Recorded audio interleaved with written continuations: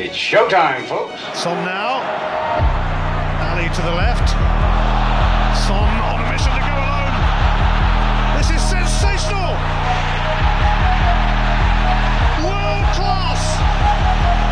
Absolutely stunning from the Asian Footballer of the Year. Top marks for that.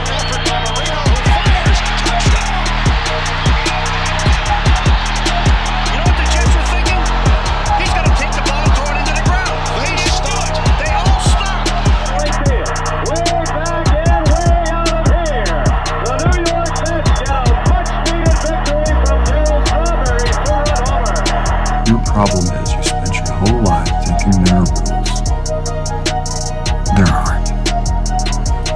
We used to be gorillas. All we had is what we could take and defend.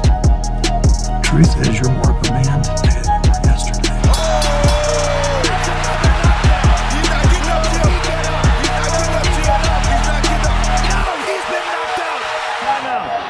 Here's Warning, the shot. And like that, he's gone. Hey, and welcome to the Know It All podcast. We got a special episode. We're going to take all three parts of our NBA draft special and combine them into one. So listen, enjoy. Our man Achilles Rain is with us pulling triple duty this week. Boxing on Monday, football on Tuesday and Thursday, and now NBA. What don't you know? Not as much as you, Mr. Know-It-All.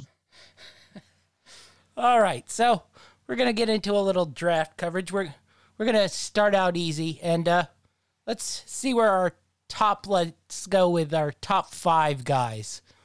Who do you have as your number one guy in this NBA draft? You know, it's interesting. We didn't really get a chance to kind of settle in after the season. Obviously, they want to get the season started at a regular or close to regular time as possible. And we're still kind of, at least me, I'm still kind of on a championship hangover. But I had to go back and kind of look, and there's a couple of guys that stand out for me, but I really like James Wiseman. I know that he's probably not going to go like number one overall, but why are you laughing? Because that's who I have number one. You're already doing great. See, there's just I was watching tape on him, and he seems like he's ready for the NBA right now. He's big, he's physical, he plays good defense. Kind of like an old school type of a big man. And I like what I see from him, so I kind of have him as the number one prospect for me.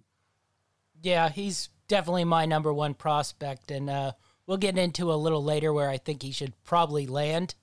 But his size and athleticism is really something special, and there's a chance there that he can also sort of, as his skills grow, morph into a guard style, like where he can handle out on the top of the key, a la Kevin Garnett and Rasheed Wallace type sort of stuff. So, but I mean, if you're drafting him like right now, I mean, I think you have a perfect pick and roll big who can roll the basket, get you dunks, and on the defensive side, now he might not be able to handle, switching on pick and rolls quite yet. He doesn't move laterally all that great, but for a guy his size, you place him down there by that basket. The way teams were playing more zone this year, I think you got a huge, large, athletic big guy who is sort of rare, really, these days, to have someone that kind of size and that kind of athleticism.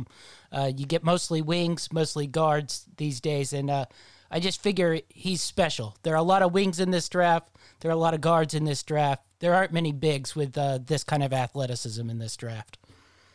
Yeah, I mean, you basically hit the nail on the head there. I like him as my number one. Who do you have at number 2?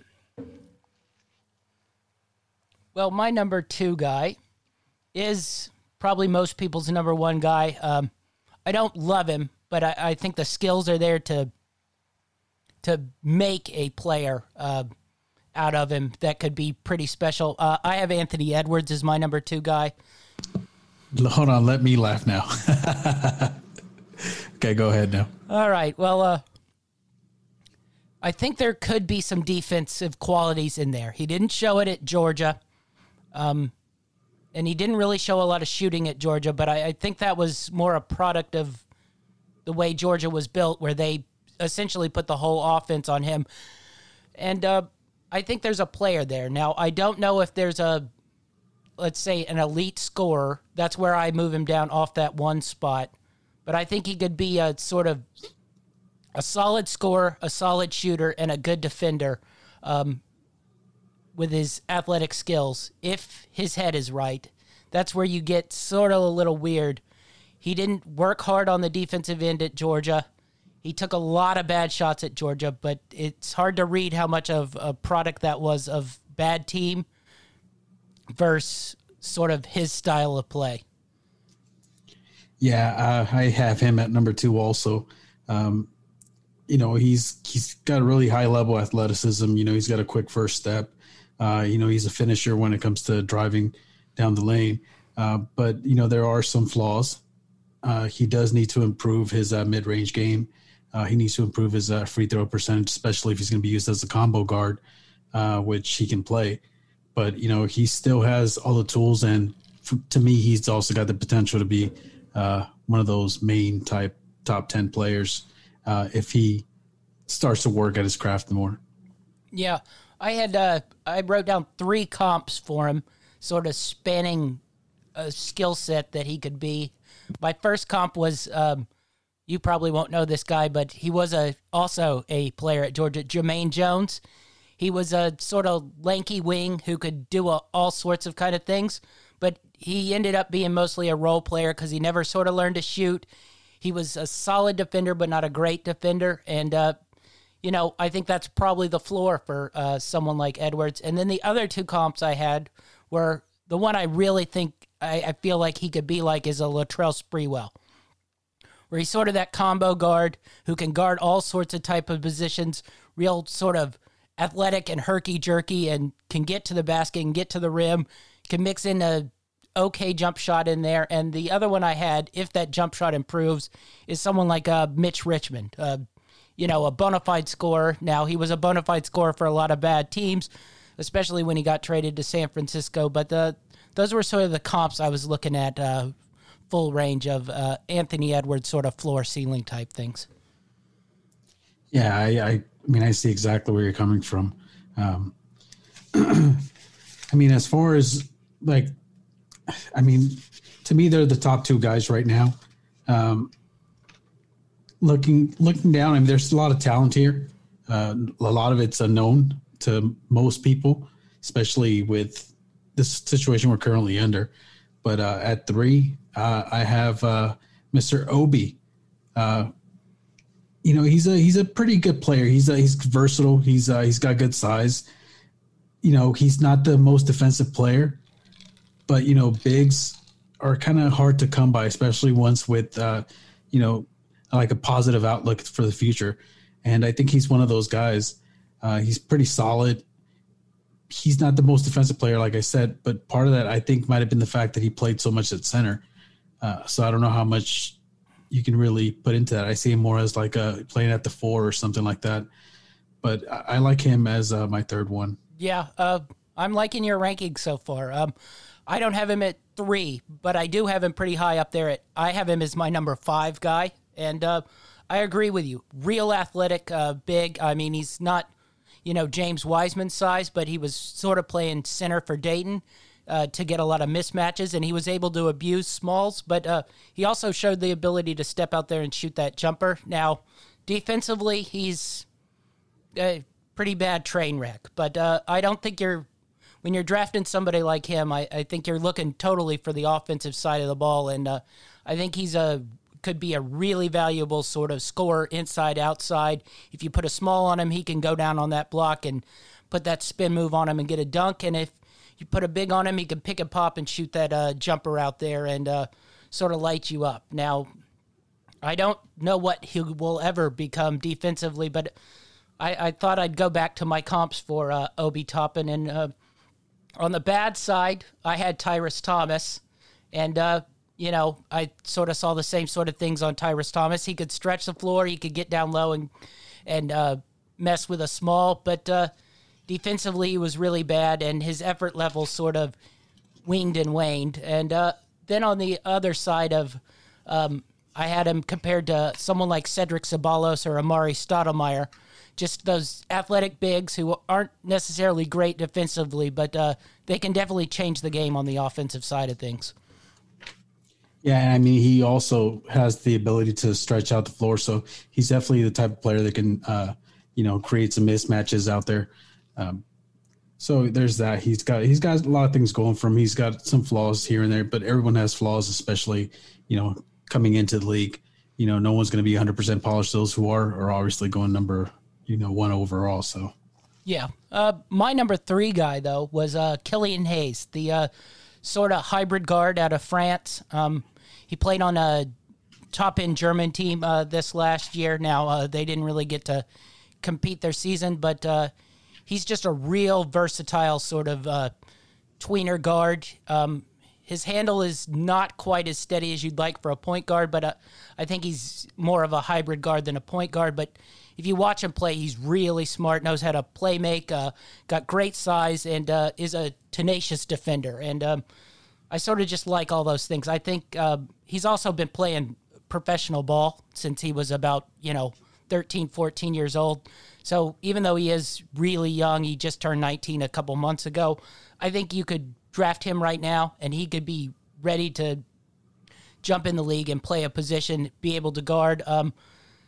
There's a little bit of sort of his athleticism that's not great, but I think he knows how to sort of use his body, a la like Luka Doncic, who can, he's not the fastest guy, but he can manipulate his body and size to get to the rim.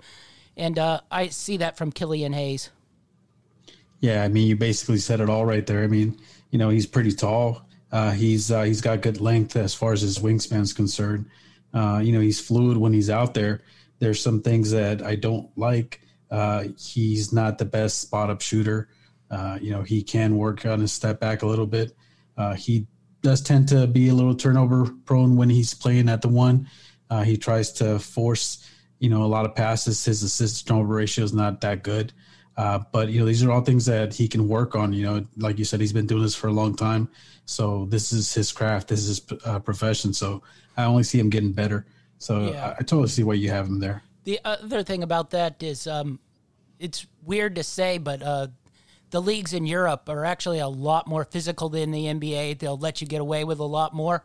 So when those guys come over here in the States and play in the NBA, when they start calling a lot of touch fouls and stuff like they do now, he might be able to generate a little bit more space. Those turnovers might go down a little bit because he has a little bit more room to work with than some of those physical styles in Europe.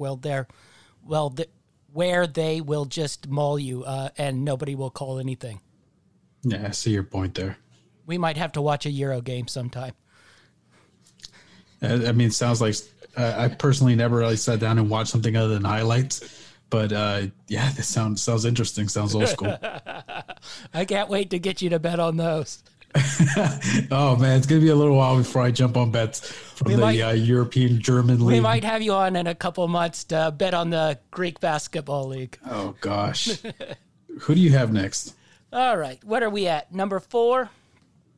Let's see. You just went over Killian Hayes. So. Yes, that was my number 3 guy. My number 4 guy is Tyrell Terry. Now, this is a big jump, and he wasn't a huge prospect coming into college, but I see scoring here. I see a lot of scoring, and I see a lot of shooting, and this league's built for shooting. Now, the bust potential on this guy is a little more there than probably some of the other guys who are a lot more solid, but I really see this guy as being able to play a role in an NBA game, even right now, despite his small stature. Shooting carries. No matter where you are, if you can shoot, and you can shoot off the dribble, and you can score, I really just like the way this guy took over at Stanford and came in and was the main cog of their offense. I didn't really think about it that much, but I see where you're coming from. You make a lot of valid points. I can see why you'd have him there, but I actually have LaMelo Ball there. there's a lot to like there.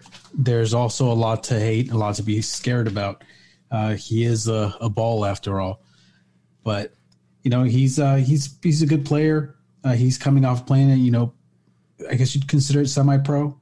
But the guy's got a good size. He's got good length for a guard. He can shoot off the catch. He can shoot off the dribble.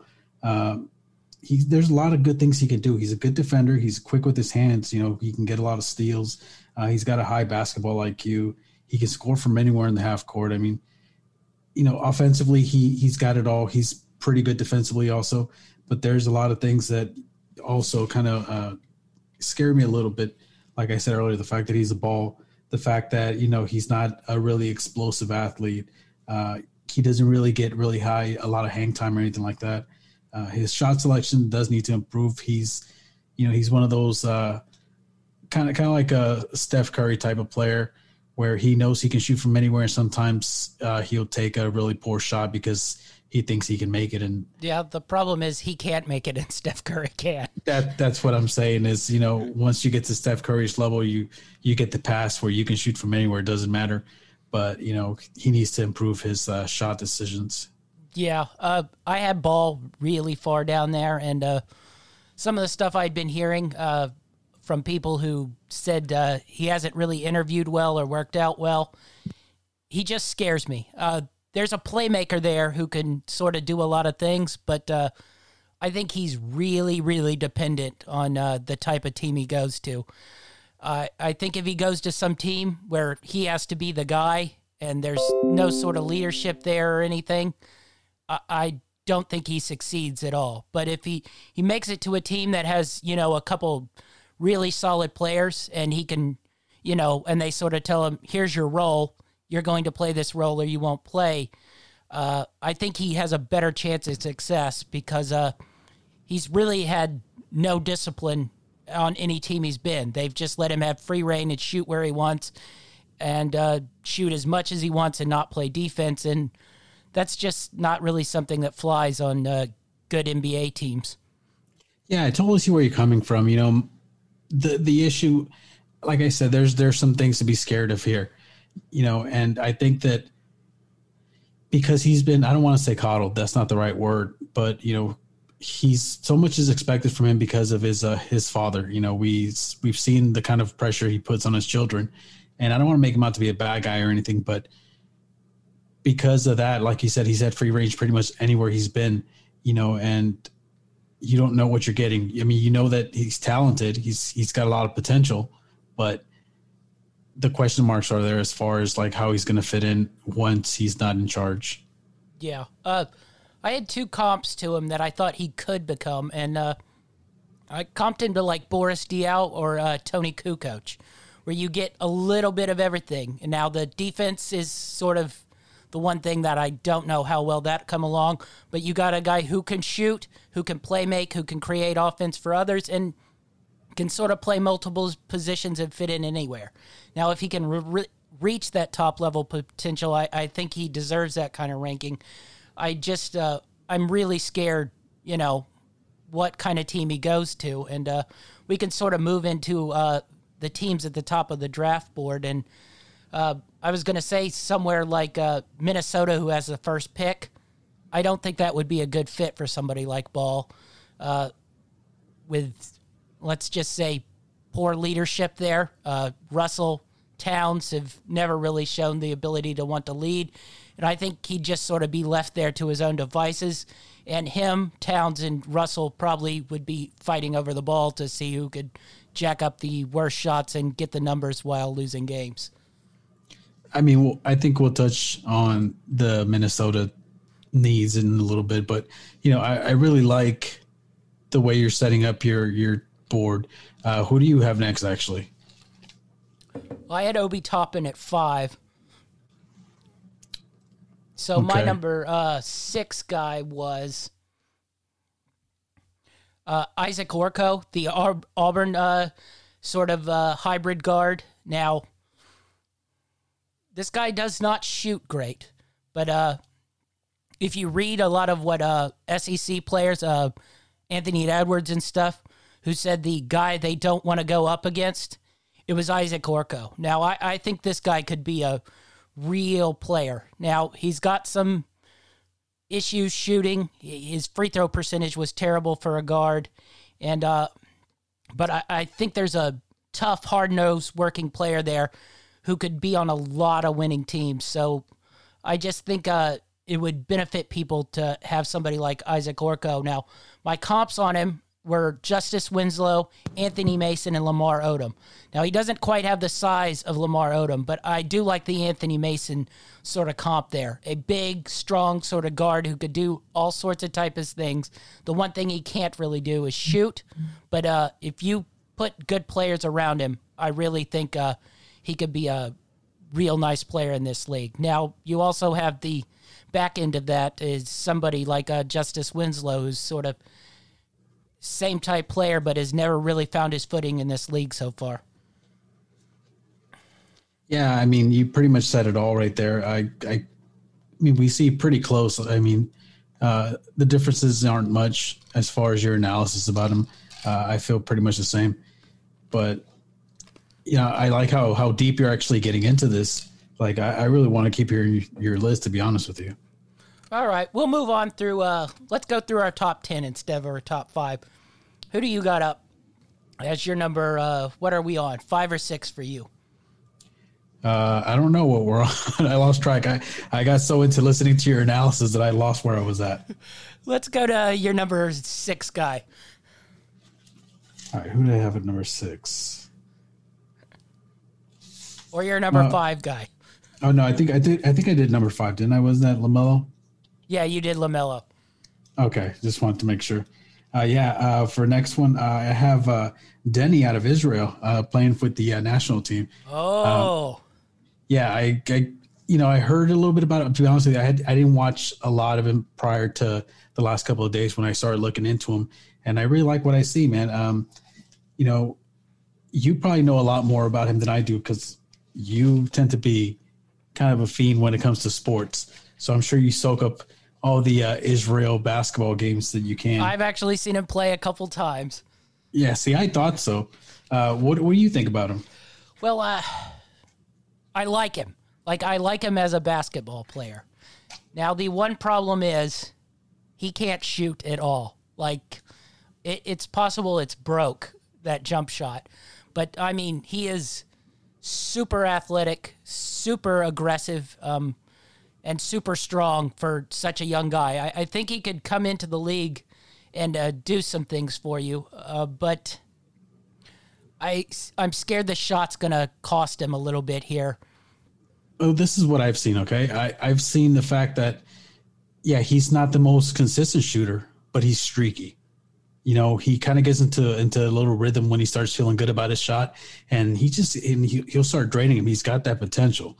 So I think, he can work on it. It's something he can improve on.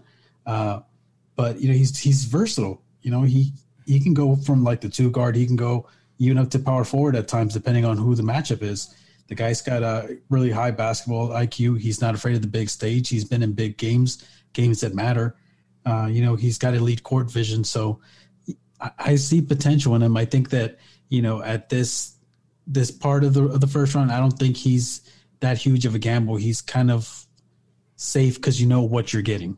Yeah, I agree. I think he'll be a player in this league for at least, 12 to 15 years. Now, is he going to be a star? I don't know that. But I do agree with you that shot probably can be fixed, and I think he's such a worker that he can work on it. And, I went comp-wise. I went with Mike Dunleavy, Andre Iguodala, and Detlef Schrempf. So 2 of those guys can shoot. Andre Iguodala never really learned to shoot, but they're all sort of big defensive playmakers who can pass the ball, create offense, and if he can learn to shoot, I really think he could be a player in this league. But even without that jump shot, I think he's smart enough to sort of be able to find a place in this league where he's either a really high-end role player or, maybe a number 3 on a really good team. Yeah, I mean, like I said, there's certain things I like about him. You kind of know what you're getting. Experienced, big stage type of player. So as long as he can work on being a more consistent shooter, I think that, you get yourself a solid player. Also, this guy played in a very high-end league and a lot of high-end games. He didn't play a ton of minutes, but he played against true professionals with teams that could compete against NBA teams. So the stage, I don't think, would be too bright for him. What do you have next? All right, we're moving on to my number 7 guy. I have the Florida State product, Devin Vassell. Another sort of wiry wing guy who can defend. Now, once again, we go back into, I hate to keep preaching on it, the shooting is not great, and he's not, I'd say, a explosive athlete when getting to the basket. But this guy will work his butt off.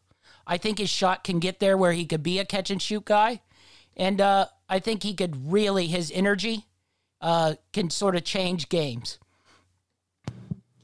Yeah, I basically went up to this point in my list, and I see where you're coming from, but I actually have the center, the power forward center combo from USC. I believe Onyeka Okongwu.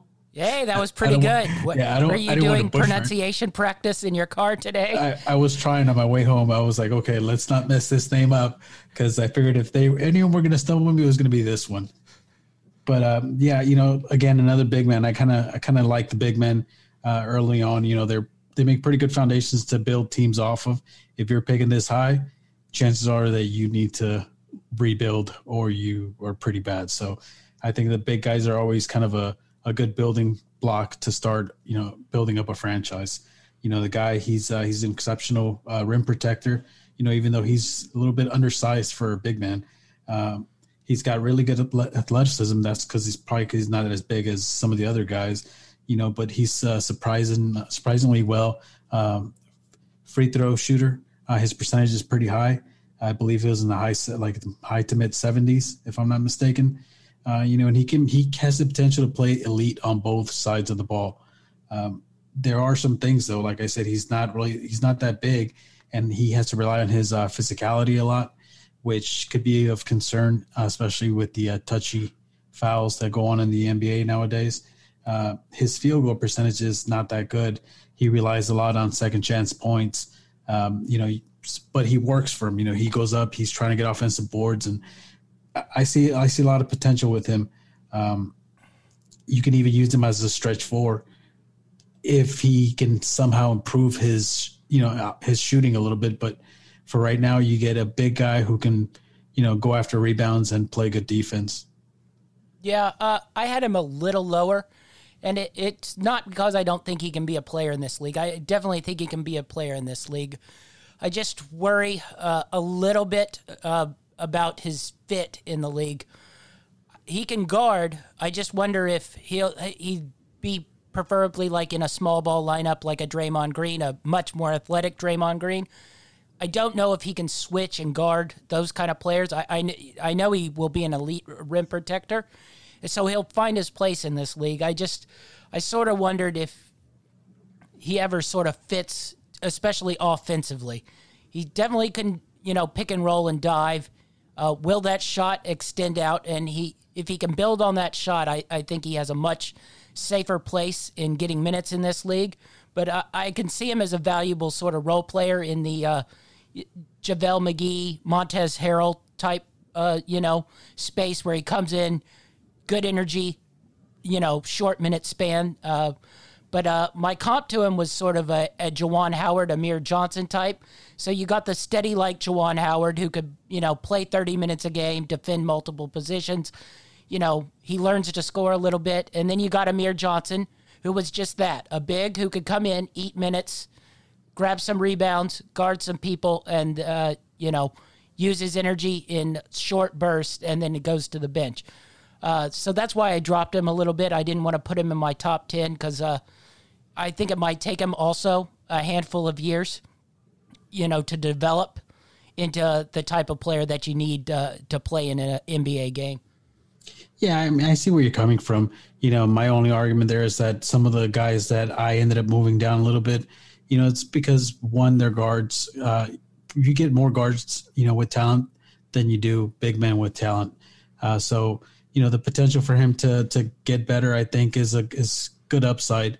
I think it's almost, I wouldn't say a certain thing because nothing's certain, but I think it's, pretty fair to say that he's going to get better, and with all the other guards, a lot of these guys do have some field goal percentage problems that you also need to work on. But I feel like when you get a guy who can be a rim protector, you can use him at that while he works on the rest of his game. Yeah, that's a good take on that. I agree with you. The guard position and the wing position is a little overloaded, and if you can find sort of a special big like this, you go after him. I worried about maybe his slow development. Like, in 8 years, we'll see him and be like, that's a good NBA player. But in 4 years, we'll be like, what happened? What team is that guy on now? Yeah, no, I could see that. I guess I could see that. It's just, like I said, the field goal percentage from some of these other guards that I have just below him, I didn't even bother going through the rest of the rankings. I just thought that, this was a solid starting point to kind of go from. But, yeah, I like the bigs, man. Yeah. All right. You want to move off our rankings and talk a couple of these teams in this draft and see what maybe they might do or what they should do? Sure. All right. Why don't we start out with the number 1 pick here, Minnesota. You had Wiseman. I had Wiseman. I'm not sure he's a great fit for Minnesota here. They have Karl Anthony Towns. I don't know if you could play Wiseman and Towns together and D'Angelo Russell. That just seems like they will be giving up 150 points a game. But I don't know if I like the Edwards fit here, too. I know Minnesota's been trying to shop this pick. What are your thoughts on Minnesota here? Yeah, I kind of had a feeling that they would be better off getting out of the first overall pick. That's crazy as it sounds. I just, because the two guys that they're banking their future on, D'Angelo Russell and Towns, like you said, neither of them have really taken over the leader position on that team. But you know that it's going to be one or it's going to be the other, so I feel like they actually need to bring in a defensive anchor. They should focus on getting a stopper, somebody who's going to help them out defensively, because they're not going to be that good defensively as they stand right now. I would try to trade down and then get some help on defense. Maybe, with that trade, you pick up a player that's going to help you, and then maybe you take a wing player or a forward. What's Isaac, what's his name? Okoro? Yes, Isaac Okoro. Yeah, I think he would be okay. Obviously, if you trade down, because I don't like him for the number 1 pick, but if I was them, that's what I would do. I would trade out of the first pick and then try to get a player and a pick in the first round, and then build the defense up. Yeah, I think that's really the dilemma there, because I think Isaac would fit good. I think Killian Hayes would fit great there. Now, do you have the, let's say, cojones to take someone who isn't, quite graded as high as a Wiseman or an Edwards or a Ball and sort of fit your team to what you're drafting?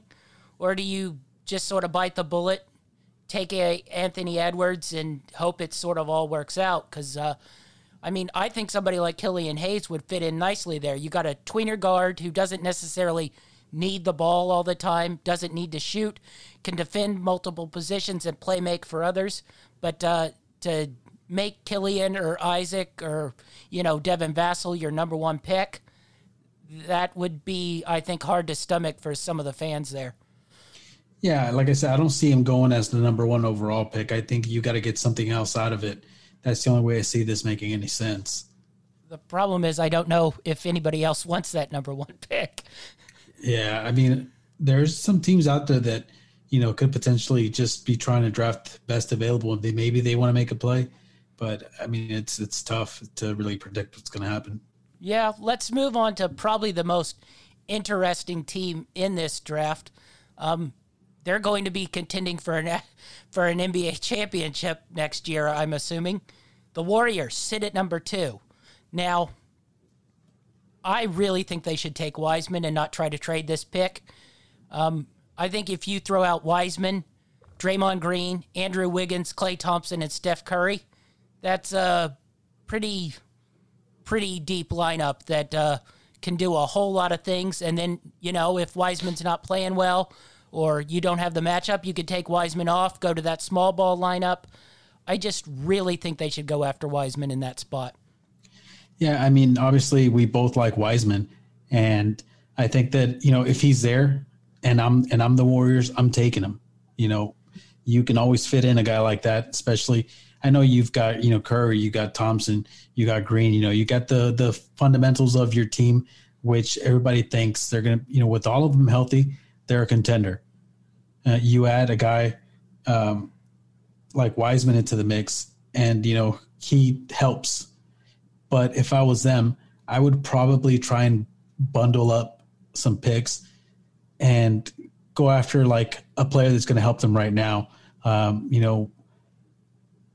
Like an impact player at this moment, because they are contenders. And I don't know if you, even though Wiseman makes you better, I don't know if you want to bank on him helping you, go all the way. Yeah, I think if you can get a true impact player, I think that's where it sort of, draws the line. If you're just trading the pick to trade the pick for a impact player that isn't really an impact player, I don't think that's a good deal. Now, the Warriors are smart, and I think they, can sort of sort out who's good and who's bad. But I just wouldn't trade the pick because, you're getting a fifth-year veteran who's sort of maybe an all-star. No, yeah, I agree with you. It has to be a definite, no questions about it. This guy's going to help us day one. If it's not that type of player, then at number 2, if he's still available, then I think you take Wiseman. I think also if you take Wiseman here, I mean, he doesn't have to have a lot of responsibility. He's in a good culture, and basically all he'll have to do is set picks for Curry and, set picks for Draymond and dive to the rim and get a lot of dunks and, clean up messes when people are coming to the rim. It's sort of a simple way and an easy way to grow sort of into the league and into your game. And then, by the time Curry and Draymond and Klay are all sort of ending out of the league, aging out of it, maybe James Wiseman is then at that point where he can carry your franchise on into the, next level and start anew. Yeah, I agree with you. Like I said, if that was me, if I'm the Warriors, I'm taking Wiseman. I like Wiseman. Yeah, and I think you can't go wrong with him, but say he is gone. What do you think? I don't. Because the Warriors. To begin with, the Warriors are not. They don't draft like traditional big men like Wiseman. They don't normally have those type of guys. They have more versatile guys that can kind of move around a little bit more. But I think that if Wiseman's gone, which I don't think he will be, because he doesn't fit very well in Minnesota. I think that an interesting one is Obi. I think he's an interesting. I think he fits in well with that team too. Yeah, I think Obi would be a nice little. He could also be a rim runner, and then he can kick out where James Wiseman likes to shoot, but I don't know necessarily if he can shoot. But I know Obi can shoot. Now the thing with Obi is the defensive thing. Now I don't know if Obi would come in and start like right away. Maybe they bring him in off the bench for high energy and high points, so they can sort of cover up those defensive flaws. But I wouldn't mind Obi here. Now, the other thing you could do is maybe trade back, maybe get a decent role player, and then take Obi a little bit later in the draft. Yeah, to me, like if you can't get, him at the more, then that's the perfect scenario is trading down, and then using hopefully a first round pick somewhere in the mid tier to like the high top 10. Then you can kind of really look at him as a good fit, just like you said. Yeah, I wouldn't be scared also to trade back in this draft because I think everybody's a little jumbled up. You don't necessarily know who's going to, work out right and who's not. I think everybody's got so many, good qualities, but they're also flaws that literally come with every one of these players. It's not like an elite draft where you go, that guy's going to be a superstar, that guy's going to be an all-star for, X number of years. Yeah, no, I agree with you. And, like I said, I like Wiseman because to me, he's got, the tools, he's got the size, he's got the things you need. But I don't think that, like you said, there's any like guaranteed, lock on superstars here. Yeah, the Wiseman was the only one I thought maybe could sort of morph into a franchise type guy just based on his size and athleticism, but there's a little bit too much unknown about him. We're going to move on to a really weird team and one that, I don't think has the assets to move up, but probably the one that would probably most benefit from taking a Wiseman or an Anthony Edwards, and that's Charlotte. They sit at 3. I think there's a pretty sharp drop-off after Edwards and Wiseman. There are a lot of good players, but Charlotte already has, I think, a team of, sort of okay to good players. And but I don't know if they have the assets to really move into that 1 or 2 spot.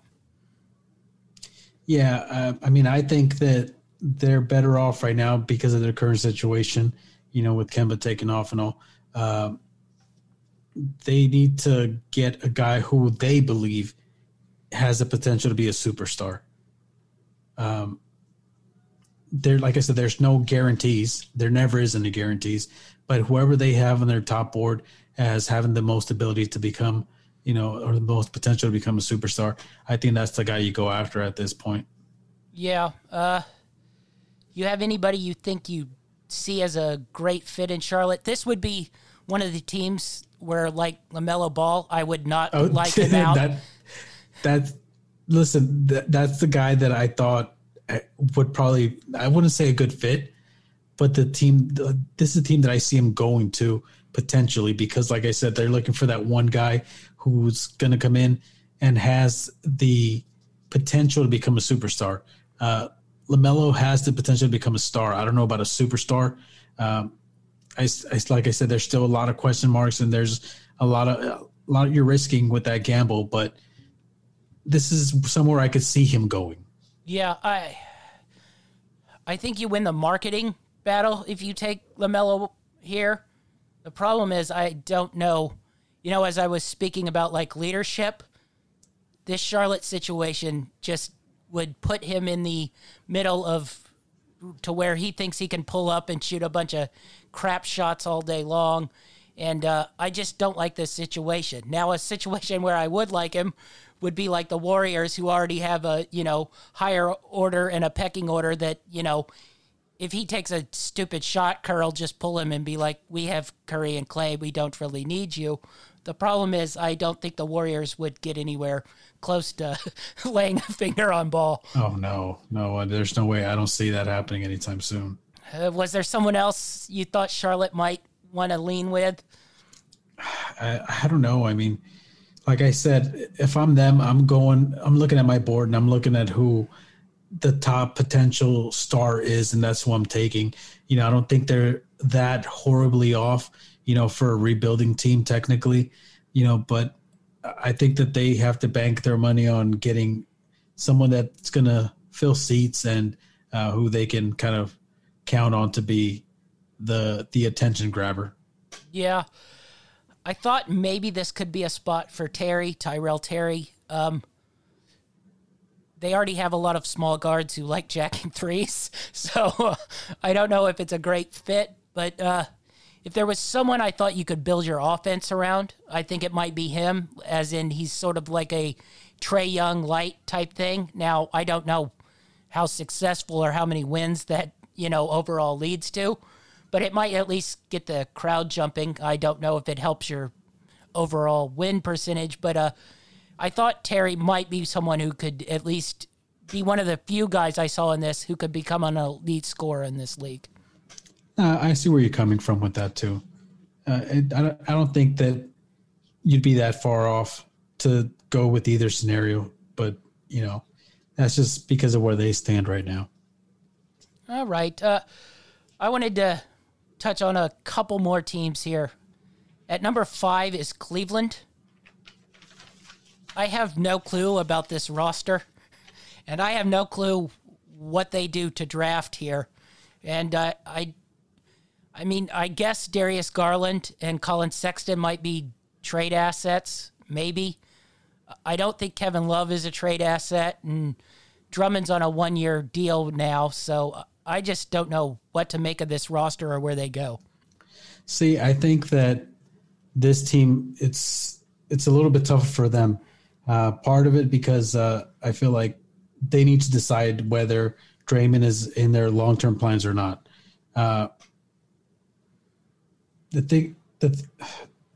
Sorry, I said Drummond. Drummond. I'm over here like thinking of Golden State, but yeah, no, I think if Drummond is like, you have to decide whether he's going to be there long-term or not. The fact that you've got him locked in for 1 year right now, is a little telling. So I think that they've already got who they believe is the core of their team, especially, post LeBron James again for a second time. So I think that they need to really lock down a big man position. And I know I talked about it earlier, but this is one of those spots where I could see the center from USC going. I think he fits in here.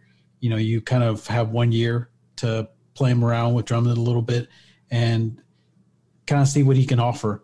I don't think he's really that much of a stretch to go at 5. So, yeah, the only problem with that is Love's also here. And I just don't – I mean, if they can trade Love, which they've been unsuccessful at doing, essentially you're drafting that USC kid and he's going to sit on the bench because he's not going to get playing time over Drummond or Love. But once again, I don't know where they go because you can't draft the guards either because you aren't going to play them over Garland or Sexton, who you've wasted your top, 5 picks on the last 2 years. Yeah, exactly. I mean, there's no way that Wiseman makes it to this late in the draft. I don't. I There are don't think some he makes it places this that late. say that, but I think somebody would trade up. But once again, I don't know if he fits. I mean, isn't he just sort of a younger version of Andre Drummond, really? Yeah, but at this point, you have somebody that you can rely on for the future, so you don't have to worry about extending Drummond. You can keep a guy at a much cheaper rate. Yeah, that's true. I see your point. I think it's this Cleveland roster is it's a mess. It's definitely a head scratcher. But I mean, we saw it the last time that LeBron left town. That team was kind of left in shambles, and they tried to rebuild, and it didn't quite work out for them the way they thought. And this is kind of where they stand right now. I mean, are they going to turn that corner and actually rebuild after LeBron leaving again, or I don't know. It's a tough one. Yeah. Oh, God. The other thing I could see is we didn't touch on him, but the Iowa State product, Therese Halliburton. Now, I don't know if they could pull off selecting a third point guard 3 years in a row, but I mean, he's the most actual true point guard of the three. He can get everybody involved, and he's sort of a pass-first guy who can get to the basket and create for others. But you definitely have to probably trade either Garland or Sexton if you could, and you probably have to sell them on the cheap. Yeah, that's what I was going to say. And the thing is, how much value are you going to get back from them? For one, they're not known for their defensive abilities. I believe they had one of the worst defenses in the league. Well, Halliburton wouldn't help that either. Yeah, I know he wouldn't. And defensively, they're pretty bad, but they're kind of stuck with what they have right now because of what they've wasted on them. So if you do trade away one of them, what kind of value you're going to get back from them? Because what is this saying to pick another guard again? What is this saying about the rest of your guards? It's just, I mean, I could see them having to do it. I just think that it'd be really far-fetched. Yeah, just probably a bad situation overall. I wanted to touch on one more team. We're running a little long here, so we might have to do a two-parter and do another session next week. All right, I wanted to touch on Washington. They got the number 9 pick. Now, John Wall's going to be back. Bradley Beal is there. Rui played pretty well this year, and Thomas Bryant wasn't, that bad. So I don't think they have a great team, but they certainly have a team that is capable of making the playoffs with that kind of talent on it. If John Wall is healthy and recovered from the Achilles. Now, this could be also a team that, I don't know if they quite have the assets to trade up, but if they could trade up and get one of those elite guys in there. Yeah, no, I agree with you. I just don't see what they could offer, though. And there are still the question marks. Other than marks. Bradley Beal, which would be insane. Yeah, which you can't really do it right now, especially when you don't know what Wall's bringing back. So they're in a tough situation too. But if they stay put, I could see them going for a center, a big guy, someone to lock down defensively, a rim protector type. But yeah, it's another tough situation there. The other thought I had here was this would be the spot for Melo. You have two guys who are superstars in this league or, semi-superstars in this league. So, he could come in there, he could create, and he wouldn't necessarily be, tasked with trying to carry this team. He could fit in as a role player, grow into it, and,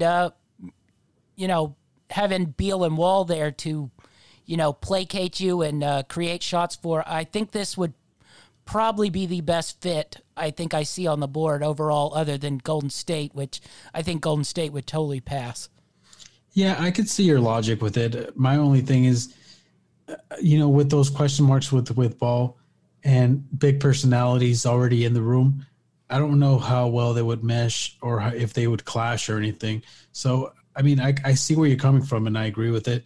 It's just he seems a little riskier in a situation like this to me. Yeah, it could also go very poorly where those two gang up and hate him and watch him chuck some 40-foot three and then probably punch him in the face at halftime. Yeah, it's not something we want to see. I wanted to get into a little bit of the draft news that's come out, I guess, this last week. LaMelo Ball has shot up the draft chart. He's now a 2-1 favorite. He's had 2 private workouts with the Minnesota Timberwolves. I know we were split on what we thought of him a little bit last week. If indeed he does go number 1 to the Timberwolves, then it's not like a smoke screen to try to trade him. Fit? You like the move going number 1, or you questioning it? I had him pretty high in my rankings compared to where you had him. I don't like him at number 1 personally. I just feel like there's too many question marks there. But, the team is going to go based off whoever they think they're going to get the most out of, especially right now. Even if they think he's a good fit, good luck to them. But I don't like it with him going first. Yeah, I'm not going to lie. I'm not a big fan of this. It just doesn't seem like a very good fit with D'Angelo Russell and Karl Anthony Towns. Defensively, this would be, honestly, the biggest train wreck I think I will probably ever watch on a defensive NBA basketball court with those 3 on there.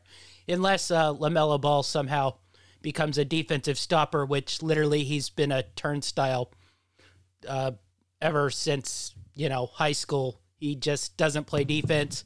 Karl Anthony Towns can play defense, but chooses not to. And Russell has never been a defensive stopper. I think you probably know that from your watching him in the Lakers days. So just don't quite understand the move there, other than they win the sort of marketing battle, I guess. You got another name.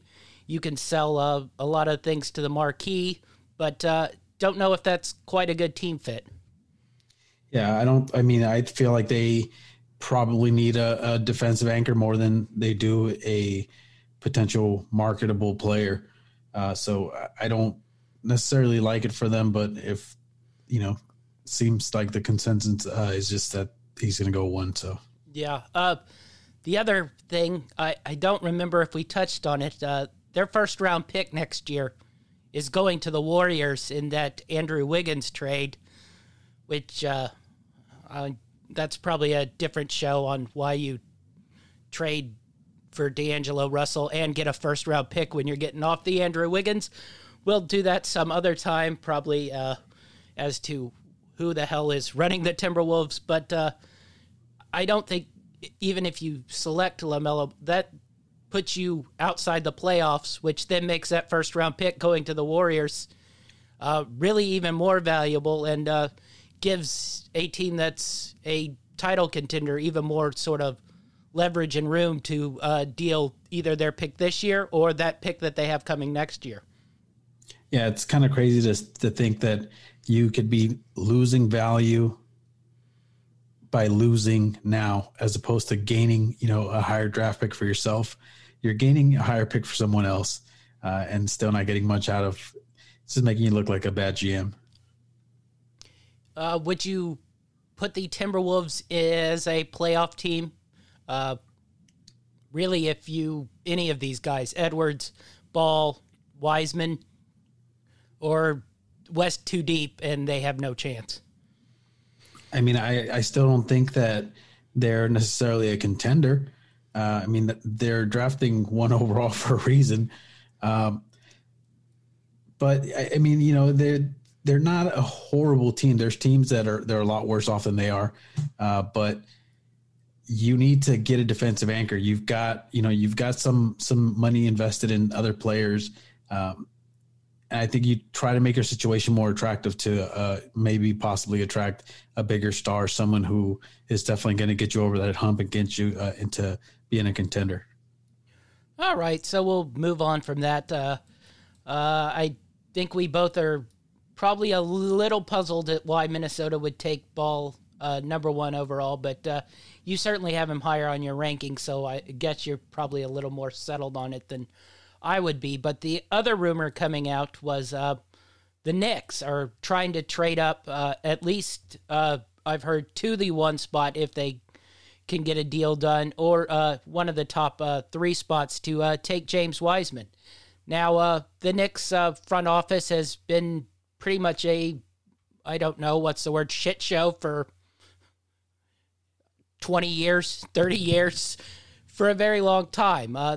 I sort of like this move if they can get it done and put Wiseman in there and then try to pull one of these point guards. They've also been rumored into Russell Westbrook or Chris Paul. Now, that's sort of a win-now type maneuver, but you put Wiseman in there and then sort of a win-now type move. The East is so bad in the lower half. I think if you add a Westbrook or Paul, you at least put yourself in playoff contention. I don't know how much that stunts rebuilding, but I like the move to go after Wiseman there. Yeah, I think we both talked about it last week, how much we actually like Wiseman. I think that he's probably the most NBA-ready safety pick you can get that's still a top prospect. There's a lot of talented guys here, but all of them have, some flaws that I feel like you're probably getting closer to the complete package right now with Wiseman. Yeah. It's not totally draft related, but Knicks going after one of those high-priced older point guards. Would you like that move, or would you like to sort of see him stay in there and just stick to rebuilding with the young kids? Barrett, I don't really know where Knox sits, but Wiseman, Barrett, and, whatever else they can find out there. Sell it off and try to get one of these veteran point guards that'll lead you to wins and probably a playoff spot in the East. Yeah, I mean, everyone wants to get to the playoffs. The ultimate goal is to win a championship. The question is, how much are you sacrificing of your future by, paying someone else now and getting a few more wins and, possibly getting knocked out in the first round of the playoffs? I just think, where you sit at now, you're probably best to just build from within.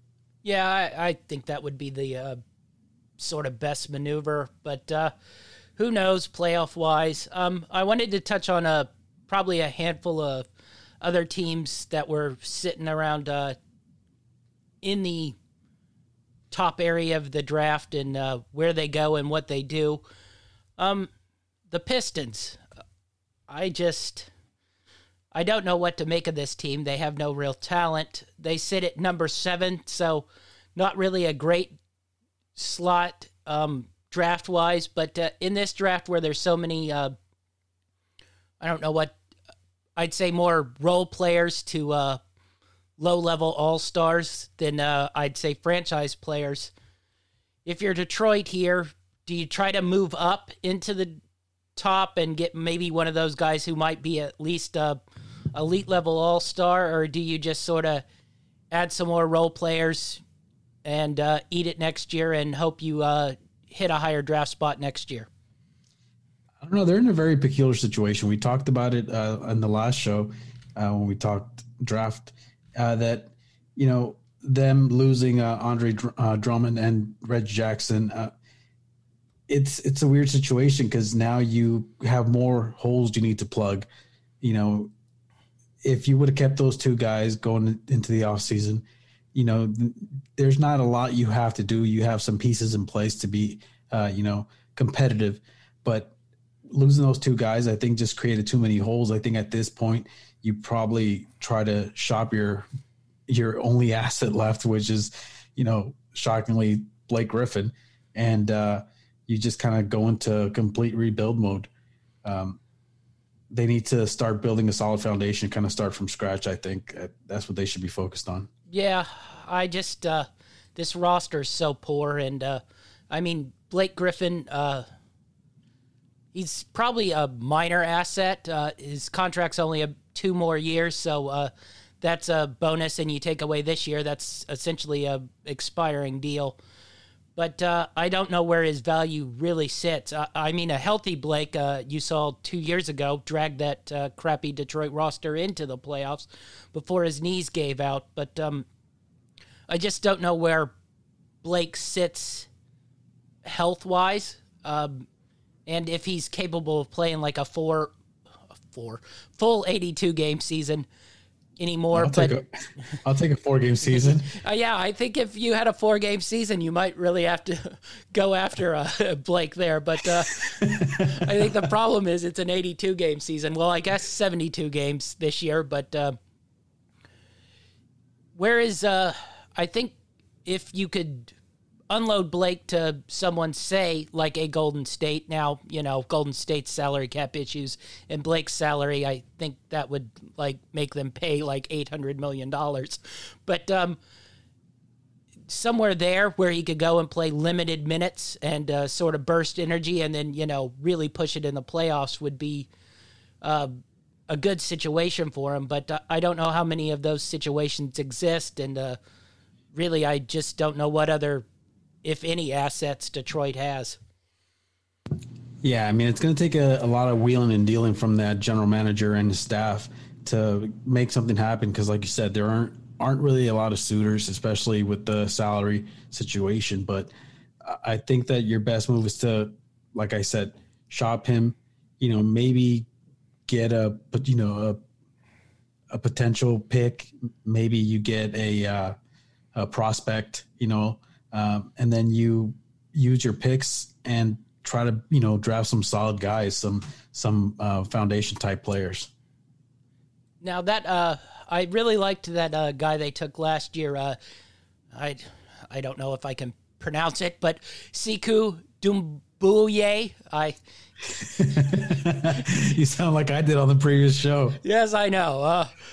I'm going with Sekou Doumbouya. But energy guy, real good, I would say, role player energy. Probably, Montez Harrell light. Maybe some room for improvement there. But, it's not somebody you could build your team around. It's a piece. And I guess that's sort of what you're going to have to do if you're Detroit. Just, build role play piece here, role play piece here, and then hope at some point the lottery balls, fall your way to where you get one of those real franchise guys, though I don't know if I see that in this draft. I don't see a franchise type player, but I see a lot of foundation type players. I like the big men when it comes to the draft, especially in the early picks. out of USC. We talked about him a little bit on the last show. The center out of USC, Okongwu. I feel like he's one of those type of foundation type players. Someone you can sit in the center to anchor down that defense and just be a solid player while you continue to build. Yeah. So speaking of those big guys, moving to Boston, which sits just outside the lottery, with Memphis's 14th pick.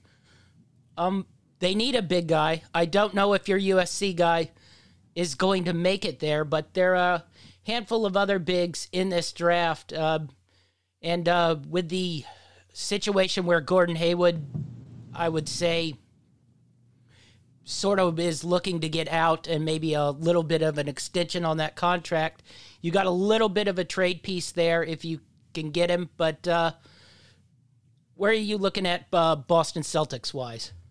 See, I think the Celtics are a solid team. They ran into some issues this last season, but overall, I think they're a pretty good team. They've got some good pieces in place with Walker and Hayward. And they've got some good complementary players also. I feel like they're in a good position in this draft to pick up someone big to help them defensively, mostly. Maybe a guy like that guy out of Memphis, what's his name? Precious Achunwa. Yeah. I think that he'd probably be like a nice, attractive pick at that spot if he's there. I don't know if he'll make it to the 14th pick, but, he seems like a good piece that they could add to that roster to help them now. Someone that would add some depth to that 4 spot. Yeah, I think they sit in a really weird sort of place where you have your USC big guy, Okuwangu. We're struggling with the African names today. But they don't need offense with Brown and Tatum and Walker and, give or take if Hayward's still there. But they have plenty of offense. They need that defensive big to eat up the middle. And I don't know if Okuwangu will be there. I'm sure Wiseman won't be there. And then you get into the sort of next 3, which the next tier. Though I have Toppin higher, but you wouldn't draft Toppin to be your defensive stalwart. You wouldn't draft, say, Maryland and Jalen Smith to also be your defensive stalwart. I mean, he's a pick and pop big. And then you got the weird guy who we should probably touch on a little bit here. We're going from African to Serbian, so it's possibly I'm even worse name-wise. The Alexis Pokuševski. I think that's Pokusevski. Pokusevski? Yeah. All right. Good work. Where did you learn your Serbian? Oh, I spent a little time out with the Serbs. No, I'm pretty sure I butchered it, but that's just how I pronounce it. Okay, well, we'll go with your pronunciation. Interesting prospect, Pokusevski. Pokusevski. Pokusevski. I'm not going to get that. Let's just keep going. I'm sure it'll all work out. All right, but 7'1", super athletic. But possibly thinner than you, which is a bit of a issue if you're 7'1". But super athletic. He did have some blocks, but he was playing in I don't know if you watched any highlights on him, but he was playing in the Greek B League, which essentially might be middle school basketball level. So it's really hard to get a read on what he is, and I don't know if he's that kind of intimidating presence in the middle, but a highly skilled athletic big dude. So what are your thoughts on Pokusevski? Well, when I was watching him, I didn't, and I'm not trying to completely, compare him to him. I don't think that he's like a mirror image of him or anything, but just watching him play reminded me a little bit of Kirilenko. Just a long, lean guy who's not really physically imposing, but he doesn't really have the best ability to finish at the rim, especially against contact, and a lot of it has to do with his size. But adding size to a frame like that, I don't know if it's even a good idea because, he can run the floor really well. He's pretty fast. He's an okay finisher. He just has trouble finishing, in traffic.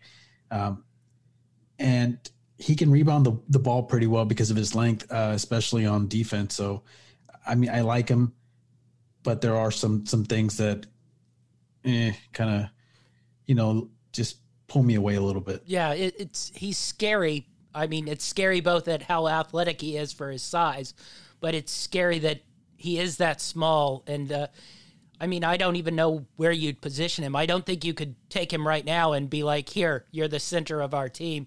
He would get bulldozed by, literally every NBA player. But I don't know if he can guard. I mean, essentially, from what I see, he's essentially a small forward sitting in a 7-foot, one frame. And I don't know if he has that type of athleticism where he could, guard small forwards. Maybe he could hang with power forwards. But once again, then you start getting into the sort of size issue there. Yeah, I mean, just try to envision this, him going one-on-one with Kawhi. I mean, I don't want to be rude or anything. I'm not trying to be disrespectful. The guy's talented, but it does, at least in my mind, it doesn't end well for him. But like I said, he's a guy that does have a lot of perks. He's got some international experience. He has played on the national team. He played in the EuroLeague, and he's got good vision for a guy his size, which means he can kind of, get it to the open guy, especially when he gets double teamed. But there's a lot of things that you have to work on with him, and I don't know. Well, I think if he made it to, 17 and lower, I'd be really interested in taking him as a sort of project. I don't know, if I could make myself take him probably 13 and lower. I don't know if I could convince myself that it would be worth the sort of value to risk asset wise of taking someone. Now, you say that, and essentially this guy was playing in the exact same, B-level Greek league that Giannis was playing in. Now, not to compare him to Giannis, but it is very, those videos are very similar if you go watch Giannis. He's not as, explosive, but he's a tall, athletic dude, lanky, who playing in a low-level league, so it's really hard to sort of get a feel of how good he is. But you could draft this guy, and then all of a sudden you could be like, oh, this guy really is a top-level player. If we can put a little bit of mass on his frame, year by year, whereas, it's the same thing where Giannis, he was rail thin coming in, and then, year by year, you sort of fill him out. Bigger. Yeah, I mean, that's probably the best way you want to build up his NBA physique, because you don't want to put on too much too early on. It's going to slow down his speed and his movement, which is probably one of his strong suits right now. Where would you look to take Alex G? I mean, Alex. We'll just call him Alex for now. Not you, Alex. Alex. The other Alex. Yes. I mean, it's. I wouldn't mind him this, like midway through the first round. I think he's value at that position. I don't think he goes past the 20th pick, but that's just my thinking. Yeah. I'll touch on Precious Achiuwa. He was in my sort of list of guys I really like who I think could be a productive NBA player. Now, he had to move over to center for Memphis, which was when Wiseman got cut, and he sort of thrived there as a small ball center. But I sort of look at him as a power forward tweener. But I like his energy. I like his effort. I don't know if he sort of is a star, but I think he could be a, energy big off the bench. an energy rebounder. I don't know if that scoring sort of ever comes along, except for like energy buckets, Brian Grant style. But I do think he could be a pretty valuable sort of energy level big. What did you think of Precious? I mean, I like him, especially, when it comes to a team like the Celtics that are basically, a player away from just being right back into the thick of things. He's, like you said, he's not going to come out and put a big point, but that's not what you're getting him for. You're getting him to add some depth to that big position. But I would definitely keep him at the 4. He's going to give you rebounding. He's going to give you rim protection. He's not going to come out and put up the best shots or even take that many shots. He's not going to come out and, throw passes and get assists all over the place. That's not his game. But, he's still valuable and he can bring a lot to the table. Yeah. If I was one of those sort of teams that was in the sort of middle tier, I would look at him hard because I think he's a player who can fit on your team and really produce. Now, he's not going to produce, big numbers, and he's not going to carry you to wins, but I think he's just a good player to have on your roster, and I think he's, one of those guys who just stays in the league for a very long time. Now, I didn't tell you to look at him, but the other one I was sort of looking at the Celtics, and it might be a little bit of a reach, was Isaiah Stewart, the Washington freshman. Now, he's got about a little bit of the same build as Precious Achiuwa, but he's a little bit better defensively, sort of shot blocking and rebounding wise. Now, the problem with that is I don't know if it'd be too much of a reach at 14 to grab somebody like that, but I really liked his sort of workmanlike defensive way to position himself defensively, and I thought he'd be a nice NBA player, but he's a little undersized, but I do like his effort. He's actually a little bit like Grant Williams on the Celtics that they already have, but do you know anything about Isaiah Stewart? No, I mean, I looked into him a little bit, but I didn't have him like in my top 15, so I didn't really take too many notes on him, but I see where you're coming from. I still think that, they need, more of a guy who's going to come in and protect the rim, especially with the weapons that they already have. I think that they'd be better suited to go after a guy like Achiuwa. See, I got that one. I was going to call him Precious. I just feel bad calling him Precious because I think about the movie. Yes, I know. I think he's okay with it. He's probably heard all the jokes his whole life. He's also quite large, so people probably don't pick on him too much. Yeah, I mean, if I was walking around with his frame, let people call me whatever they want to call me, see how much they enjoy it. Yeah, the other one, Jalen Smith, I was looking at for the Celtics. The From problem Maryland? there is I don't know if defensively he's quite what they need. I think he could, in the right system, could be a sort of I looked at him more like a Ryan Anderson type who could pick and pop and really shoot threes. Now, he's a little more athletic than Ryan Anderson was. But I don't know if defensively he'd be the type of guy the Celtics would look at. But I do like Jalen Smith if he's in the right situation. What do you know about Jalen Smith? Yeah, I mean, he's the type of guy that's going to, stretch the defense for you. He's going to open things up. I mean, when you have a big that can get outside and shoot threes, it's always going to be a plus because you're going to, really open up the paint for, people who want to drive in. And they've got some slashers, on that team that can get to the rim. And, when you add a guy like Jalen Smith who can open up the court even more, I mean, he could help, but he's not the biggest center. I don't know. I mean, I could see a pick like this helping them out, but I would still rather go defensive than anything. Yeah. I don't think it would be too much of a reach though at 14. Whereas, Stewart or I don't know where everybody sits on Precious. I really like him, so I would not be afraid to take him that early in the draft. But interesting pick for the Celtics there at 14. They seem to have a pretty well-rounded team, so I think big is definitely where they go. But they're sort of into that weird spot where I don't know what big they'd go with, because the ones at the top are going to be gone, and then you have the ones that are sitting around there in the middle that are really more offensive based, and I don't know how much they need that.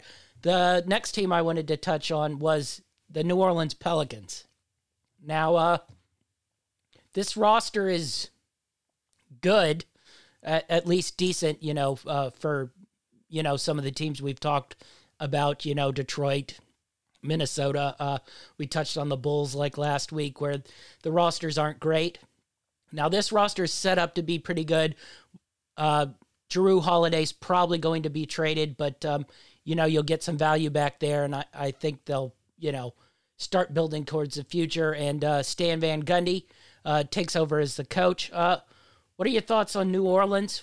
Are you looking for somebody specific that they could fit in there, a wing, a guard? I don't think they probably need any bigs, but what were you looking at Pelicans-wise?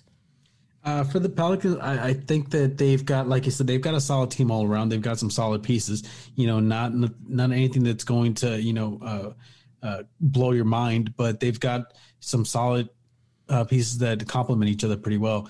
But I think that they could probably use some depth at the wing position. And there was a couple of guys that I was looking at. The first one that came to mind was Aaron Smith from Vanderbilt. He's one of those guys that, like, we just touched on with what's his name, with Smith. He's one of those guys that's going to stretch the court feed. He's going to open things up because he can hit three, and he's pretty accurate at hitting three. Another guy I was looking at was Patrick Williams too. He's also another wing player that he can come out and help you out right now. He's more of a defensive playmaker than anything. So it's really your choice whether you want to go more defensive or offensive. Yeah, I had three guys circled for the Pels here.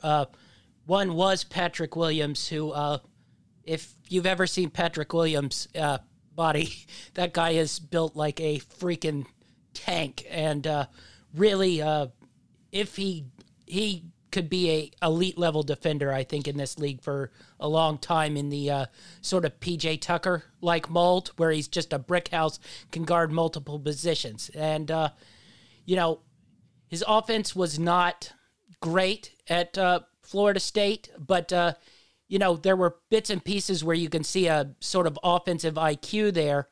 It's just sort of shot-wise, he's not really a shot maker, but he does get in on those cuts. He can score, and he's not really a shooter yet, but he's so young, and I think there could be some sort of growth there where he could grow into it, like a PJ Tucker, who, is now a drop-down sort of corner shooter. And Aaron Naismith, also loved watching him at Vanderbilt. He took over sort of the lead scoring role there once Scottie Pippen's son went down, and I think that would be a really good fit. Now, he's essentially the opposite of Patrick Williams, where he's just a pure scorer and really could help them out, stretch the field. That would also give them sort of some room to get off J.J. Redick and try to get another asset for Redick, and it might take up a little bit of the loss of Jrue Holiday, who I think probably will leave this year. What do you know of Patrick Williams? Do you think that would be a good fit, or do you think they need to go a little more offensive-minded in a Naismith there? I still think that they should go offensive. I think that it's going to help their team overall. It's going to help, take some of the pressure off some of those younger guys. And like you said, it gives you the ability to be able to shop certain people, some veterans you have on that roster. It helps J.J. Redick, who's not getting younger. I think it makes the most sense. but I don't see anything wrong with taking a guy like Patrick Williams. He's like you said, he's built like a freaking tank, and that guy is going to get in front of some people and he's going to harass some people. And, I think that he's going to make an impact defensively pretty much right out of the gate. And he's got potential to become an elite defender. Yeah. And I think the space that someone like Zion could open up could, really help his game, mature offensively where people will help off of him. He won't have too much responsibility offensively. The other one I had circled in the Pelicans territory. Now he's lower on a handful of draft boards, but Desmond Bane, the TCU wing. Now he's an older player, but I just really like him. He fits the sort of Malcolm Brogdon type mold. Also watching him, I thought he was a little bit like Brandon Roy, not quite as good as Brandon Roy, but the same sort of, he's not super athletic, but he knows how to score.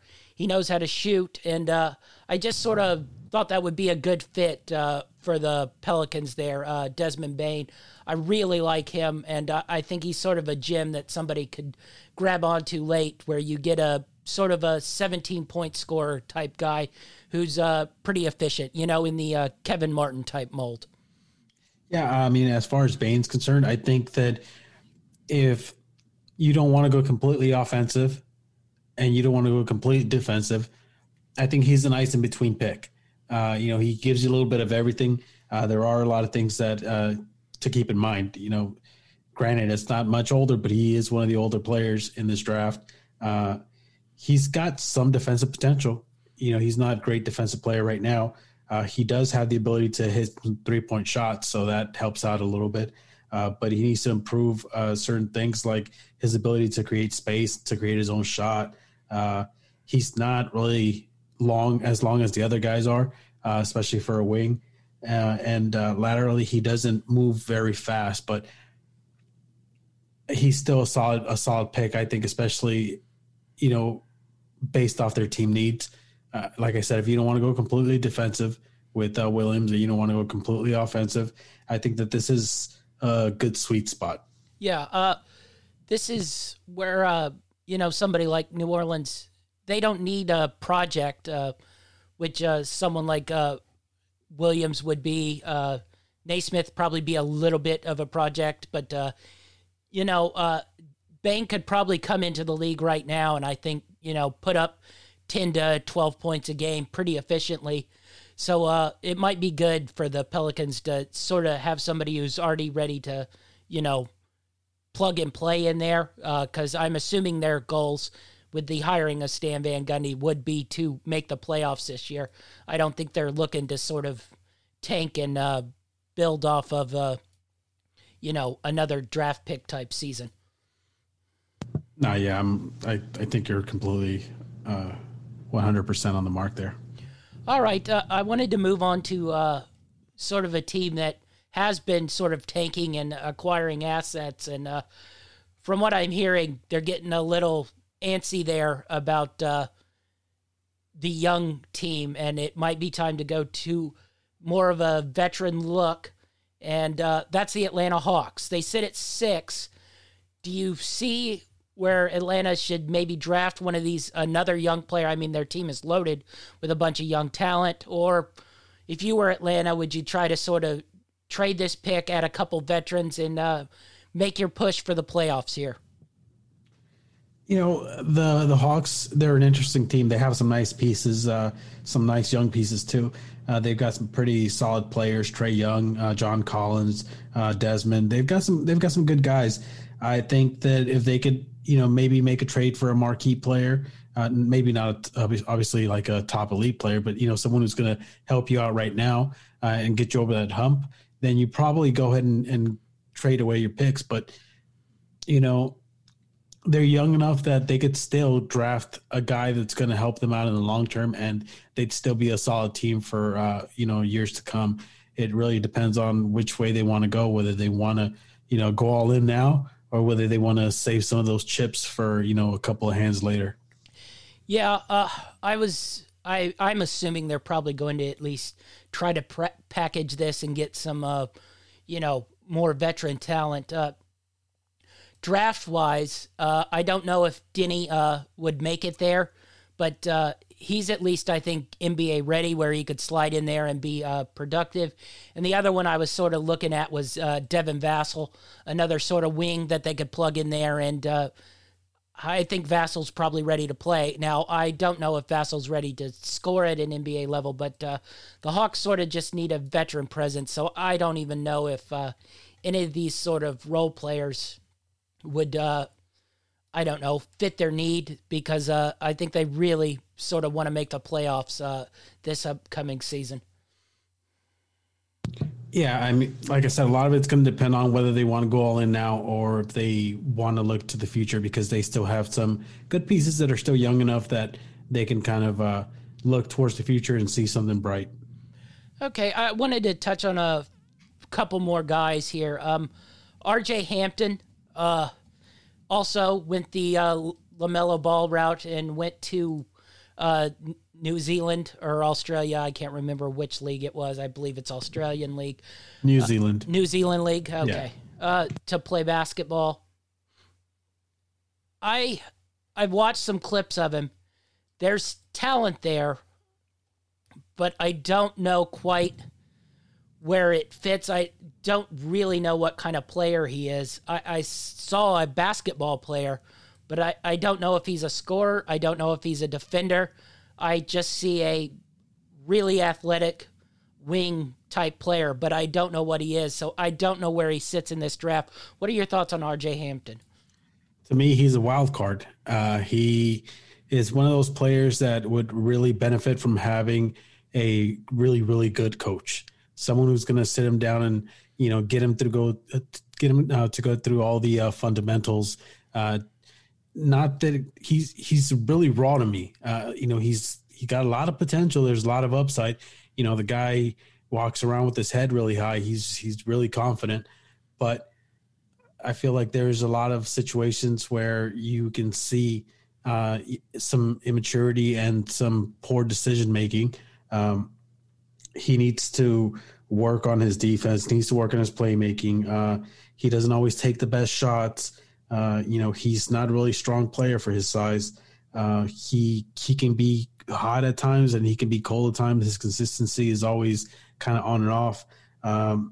He needs to get a little bit better at pick and roll. He's got potential. He's shown some signs of it.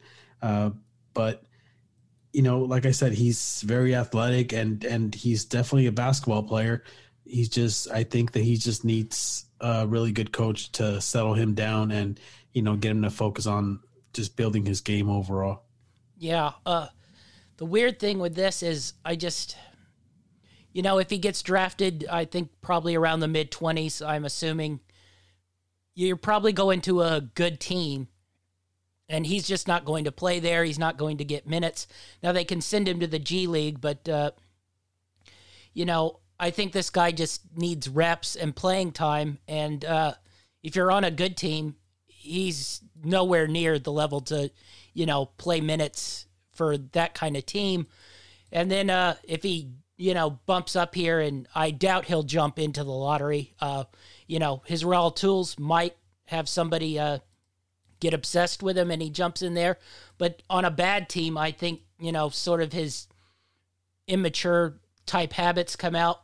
So it's really hard for me to sort of grade this guy and what he's going to be, because if he's on a good team, he doesn't play, and in 5 years he withers away and he's playing over in Spain, and you're like, you remember that guy? And you're like, yeah, we talked about him for 5 minutes on a podcast. And if he, goes to some terrible team, I just think, it would be hard for him to sort of grow into a role of a competent NBA player. Just watching his demeanor, it reminds me a lot of like a Nick Young type of player. He's got a lot of talent, raw talent, and he's got potential and he's got ability. It's not all there yet. He needs to take a step back and work on a lot of the basic things that are going to make him an overall better player. Not saying that he's not a good player. I don't want people to, misunderstand where I'm coming from. I just think that from a mental standpoint, he's not physically where his head thinks he's at, is what I feel. Yeah, I think there could be a good, competent NBA player there. I did some comps. I did Gerald Green. I did Dante Exum. And, those are NBA players who have survived, but I don't think anybody would, actively be like, yeah, those have been great careers. But I do think there's something there if he could find it and he gets the sort of right development situation. I just worry what happens when he's, plugged on an NBA bench for, 72 games and essentially playing 2-minute junk minute burst every 6 days. See, but I'll tell you this. I feel that it would benefit him more to be on the main roster for a team with a good coach, even if he's getting 1 or 2 minutes of trash time. I think he benefits more from that than from being, sent down to the G League, because I think he's the type of player that'll quit. Yeah, that's what I worry about. He'll end up, playing overseas, and like you said, we'll talk about him, about what could have been, and that's the only part that scares me about him. Yeah. All right. I wanted to touch on a couple guys I think have a chance to be, I don't want to say sleepers, because a lot of these guys have played dominant college basketball for a while, but guys I like who I think could be drafted and have impact roles, right now for an NBA team. And the first one I wanted to touch on was Killian Tilly, who, if it hadn't been for bad foot issues the last couple years at Gonzaga, he would be a lottery pick. He's a really, really smart player who, can pick and pop and has a little inside game, smart defender, and great passer for a big like that. Really sort of like a shooting Sabonis type guy. The other one I thought of when I was watching him when he's healthy is like a Robert Horry type. But the foot issues on someone that big make me a little nervous. But if he stays healthy, I think somebody could get a really, really nice player late in the draft. Yeah, I agree with you. I just think that he's got a few things he's got to work on the defensive end. I think that offensively he's, pretty polished for a guy his size. Longevity is one of my biggest concerns with him. But overall, like you said, I still think that he's a solid player. And if someone takes a chance on him, I think that they'll be getting a solid player who just needs to work on his defense a little bit. Yeah, if he lasts that long, somebody like the Lakers, somebody like the Clippers, yes.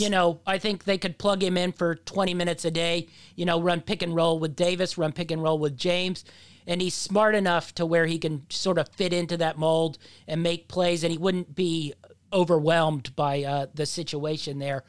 But, foot issues, very scary for any basketball player, and probably even more so for someone who's, 6'8" and above. The injury concerns with big men, to me, are kind of like a man owning a motorcycle. The less you use it, the better chance you have of it not getting hurt. Yes. So, him going to a team like the Lakers, which I would love to have him there, I think shows a lot of upside. Yeah. Another one I wanted to touch on was Malachi Flynn. Now, I've really enjoyed watching him play for San Diego State. I've always been a bit of a San Diego State fan.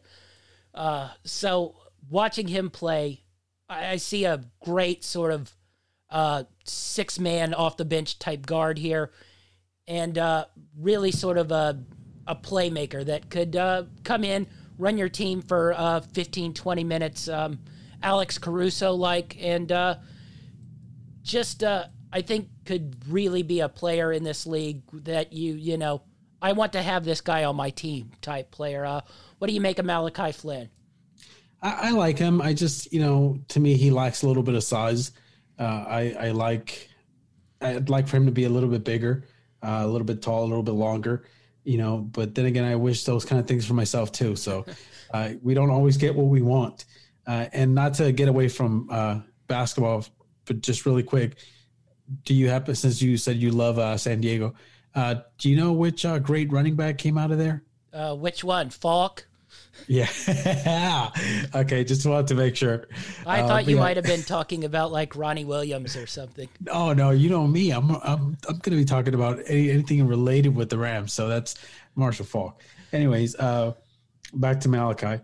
I think that he's a good pick and roll player. He's really good at creating plays. He's good. He's good, not great at on ball defense.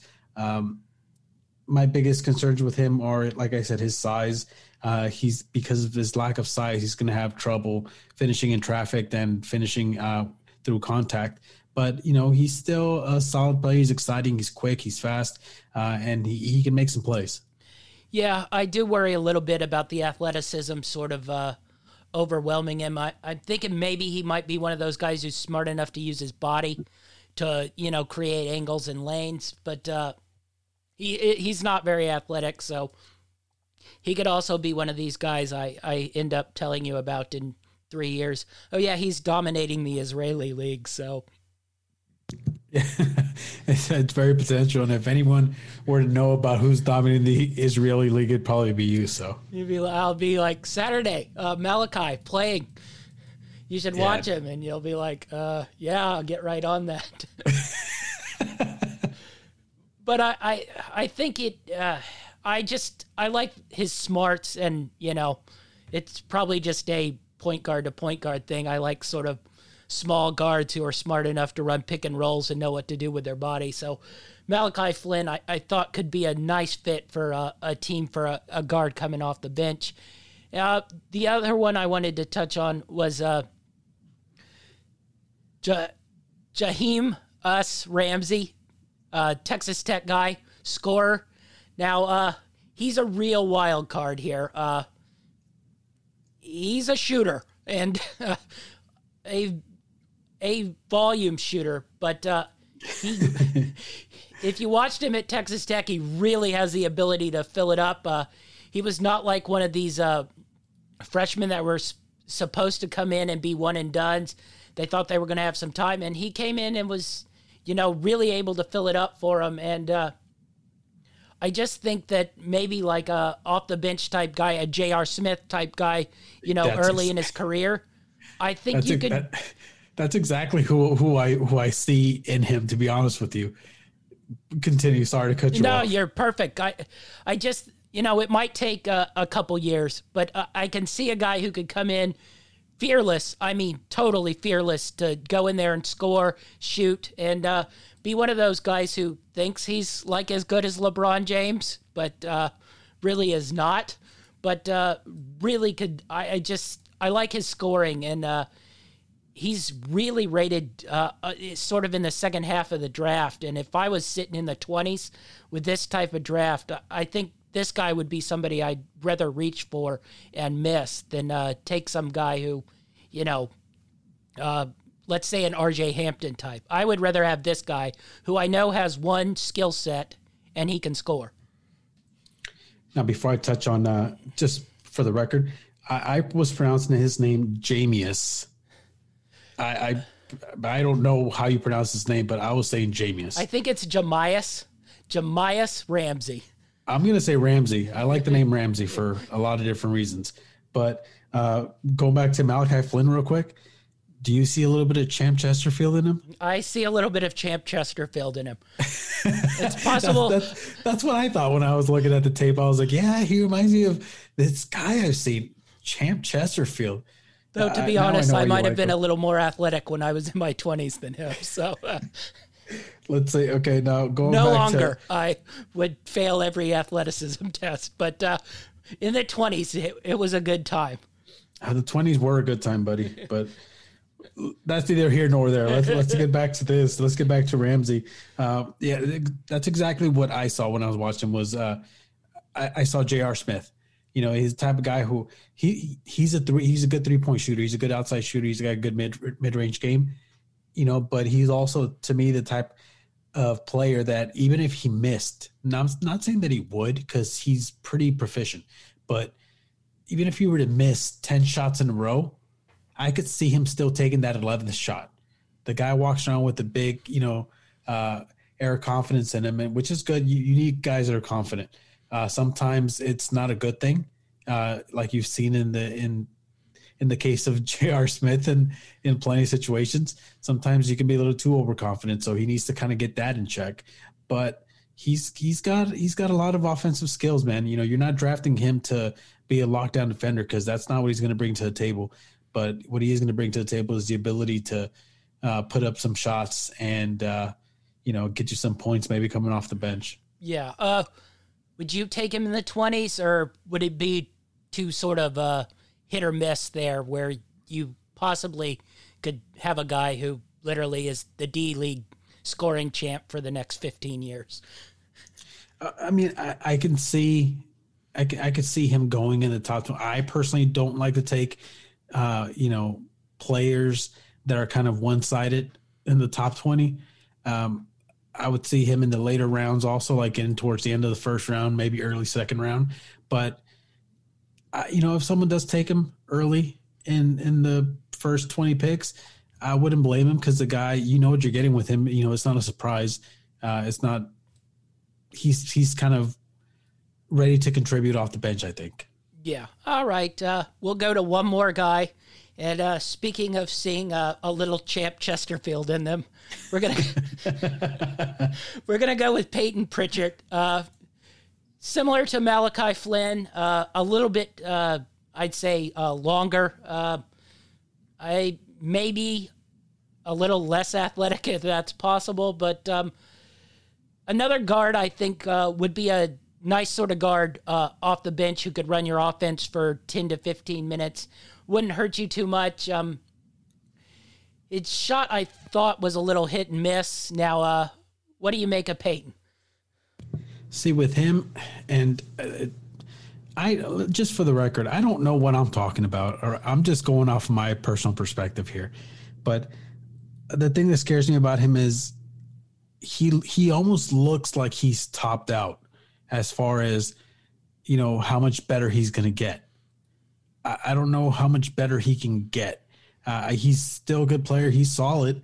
He's good at he's a good playmaker. He's good at 3-point shooting. He handles the ball pretty well. He's really strong for his size. He's a smaller guard, but he's really strong. He's not the quickest defensive player, especially like laterally. And like I said, my biggest question mark is how much better can he get? Yeah, I think he has topped out. He sort of probably is what he is. There's probably not a whole lot of growth there, but it was more so I saw him. He could come in. He'll be one of those guys that you sort of hate playing, who will come in for 10 minutes and work his ass off and be, in your chest full court. And then he sits down and, watches the rest of the game. But, that's a useful tool you saw it this year with the Lakers. Essentially, that's what Caruso did. He came in for 15, 20 minutes, picked up somebody full court, and, Caruso's a much more athletic type player. But, that type of player, I think, works in the NBA more so, one who will just come in, know his role, give you effort and energy for 10 to 15 minutes. You won't drop off, a cliff if he's in there for a small amount of time. No, yeah, I agree with you. I think that, you're pretty much spot on there. He's not going to come in here and completely change everything for anyone, but he's a solid player. You know what you're getting with him. Yeah. I had Fred VanVleet. Now, I don't know if he can reach that kind of level. Now, if he can get to where he can shoot like Fred VanVleet, I think he sort of has all the same sort of characteristics that VanVleet had. But the shooting thing is where it is, where VanVleet has turned himself into a, knockdown type shooter. See, to me, if he can improve defensively with his strength, I feel that he would help out a team a lot more. Just to kind of plug him in, off the bench as a defensive anchor at the guard position, to kind of slow down somebody. I like him if he can get better defensively. Yeah. All right. So those were a couple sleepers we gave you. Not too bad. I'm ready to take on the shortest term of a GM ever. Well, you got 15 teams to take on. So if you do well, there may be a job offer out there from some NBA team coming up. So, all right. You ready to go? Yeah, let's do it. All right. With the first pick, the Minnesota Timberwolves, who are you taking? Oh, yeah, I forgot. I'm getting the number 1 pick. Huh? Yeah, you are. Well, I guess I'll go with the consensus number 1 right now. Not who I personally would take, but let's just go with the hype. And the Timberwolves are taking LaMelo Ball, point guard. Well, LaMelo Ball as your number 1 choice. Now, I don't know if you will be getting those phone calls for assistant GM duties, but a decent choice. He actually crossed my mind the more I think of it, but I just don't know if I could take him number 1, which probably moves me to the number 2 pick, the Golden State Warriors, and I'm going to trade this pick to the Lakers for LeBron James. Oh, no. We're not doing trades, are we? No, we aren't doing trades. We have to draft as no trades are available. So I know who you're taking. You probably do, and I'm taking this as sort of what I think the team needs and who I think would fit in best. And my pick is James Wiseman, number 2. Oh, I love that pick. I do too. That's the guy I'm most excited about right now, to be honest with you. I'm really excited if he does end up going there and they don't trade the pick. There's already been some movement in the NBA, so I'm getting a little nervous that they're going to sort of bounce out of that spot. But in about a month, if they have James Wiseman, I'm excited to watch that team play. So this moves you to number 3. You're now the GM of the Charlotte Hornets. Congratulations. You got quite a roster there. Who are you taking at number 3? Well, since we have quite a roster, like you said, I am going to go with more of a need, and we are taking the shooting guard out of Georgia, Anthony Edwards.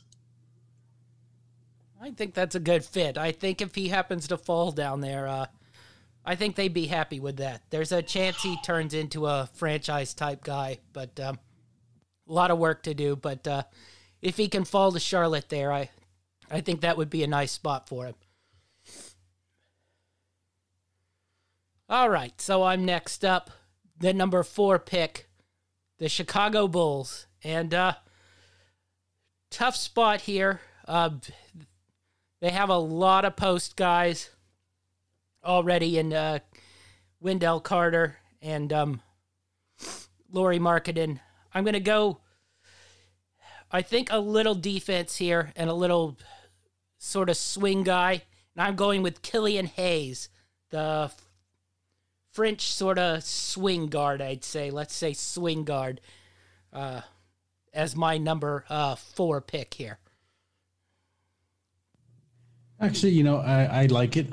I probably would have gone a different way, but I like it. It's a good pick. The other one I was looking at was Dini Avdija. But as long as Carter and Markkanen are there, it just seems like there'd be too much of a log jam. And Killian Hayes, probably the only defensive-minded player on that team, so can handle some off-ball and on-ball duties and let Zach LaVine and Colby White cook while he can. All right, you're up. You get another great roster here. The Cleveland Cavaliers. Weird post-veterans, weird young backcourt. Where are you going?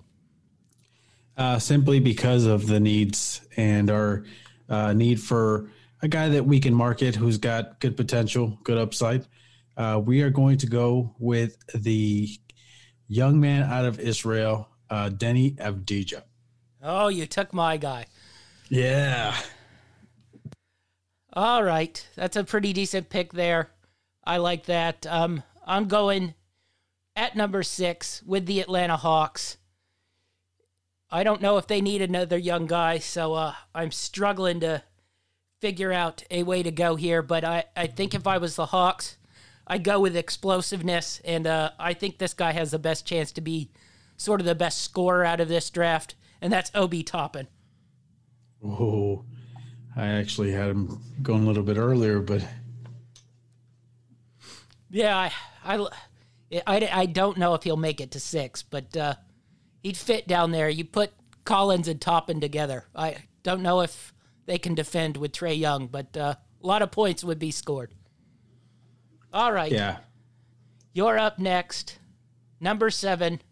I don't know how you keep getting the worst rosters in the NBA, but number 7, Detroit Pistons.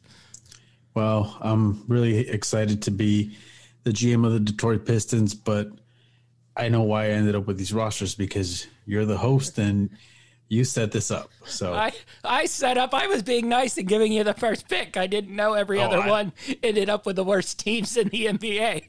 I didn't want the first pick because if I went with the guy that I wanted and Wiseman, everyone's going to let us have it about not having Ball as number 1. But whatever, that's neither here nor there. With the 7th pick in the NBA draft, the Detroit Pistons select Isaac Okoro, small forward out of Auburn. I like that choice. Pretty decent choice. Defender, can attack.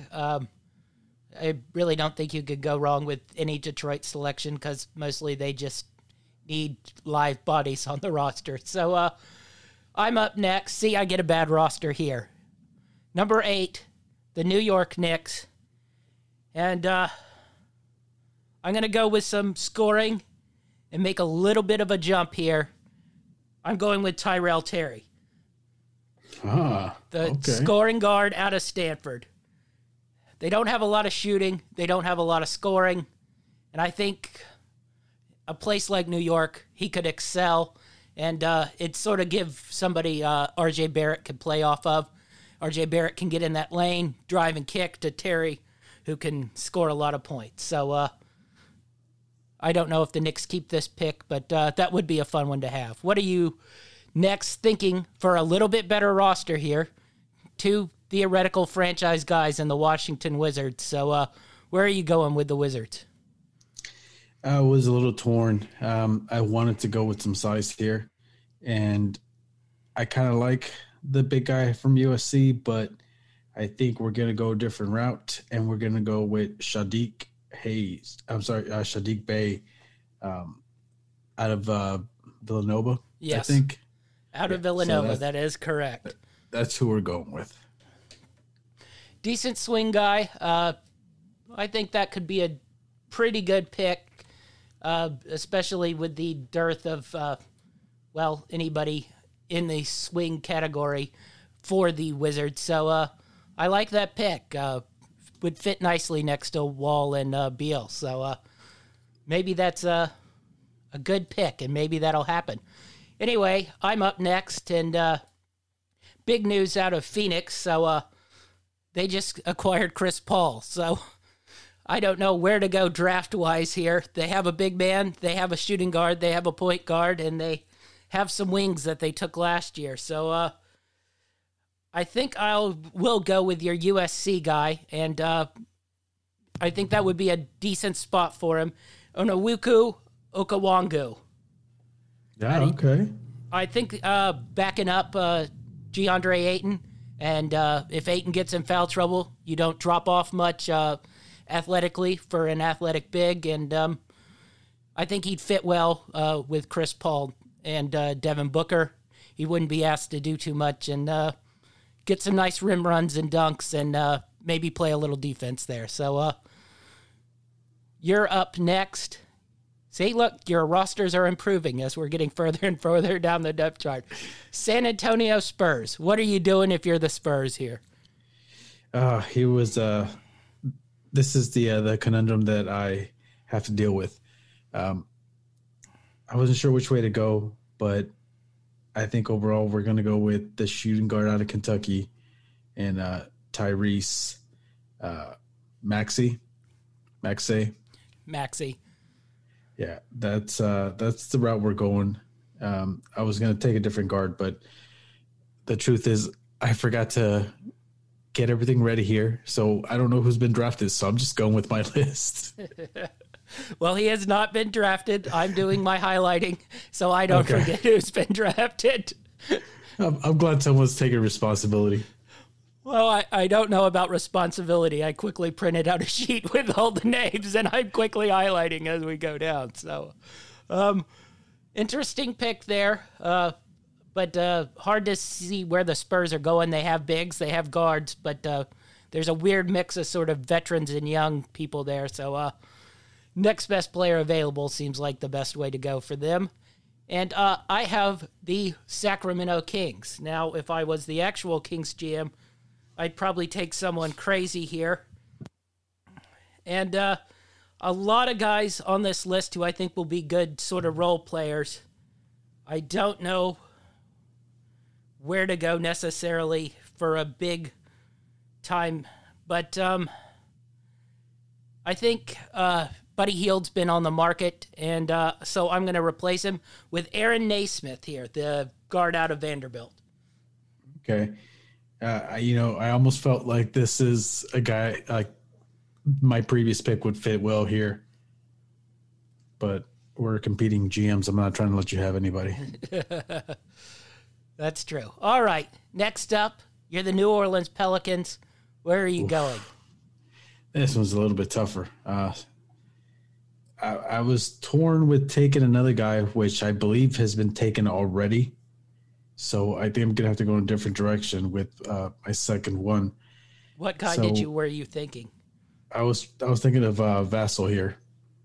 No, Vassell hasn't gone. I almost took him, but I didn't. So you can take Vassell. In that case, I'm taking Vassell. Yes, I'm taking him. I know. We're both going to be punished for letting Devin Vassell drop this far. Oh, man. I thought he was gone. Yeah, I know. He probably should have been, but I kept slotting weird position guys in there, and Vassell's still on the board. So, Devin Vassell. Yep, to your New Orleans Pelicans. I like that pick. Yep, out of Florida State, baby. If he can make it that far, I think that'd be a pretty good pick. So, oh, yeah. You end up winning if he makes it that far. All right, I'm up next. Boston Celtics. I'm going to go after a reach here. I'm going to go for broke. Either he will be a superstar in the NBA or playing in some far-off league in Israel or Pakistan in 2 years. I'm going with our man, Alexis Punavesky. Oh, we talked about him a little bit. Yes, I know. Boston pretty much has a ready-made roster. The upside on this guy is off the charts. Athletic, big, needs to put on weight. But if he works out, this guy's probably, a Porzingis, Giannis type guy. And if he can't handle the physicality, he will be a draft day joke like Jake Sakalides or something in 15 years. So I'm going with the long shot and seeing if it works out for the Boston Celtics here. You're up next, Orlando Magic. Okay, now with the 15th pick in the NBA draft, the Orlando Magic, even though we didn't take notes, I know I haven't heard this name yet, so we are going with Precious Achiuwa out of Memphis. Oh, that's a pretty good pick there.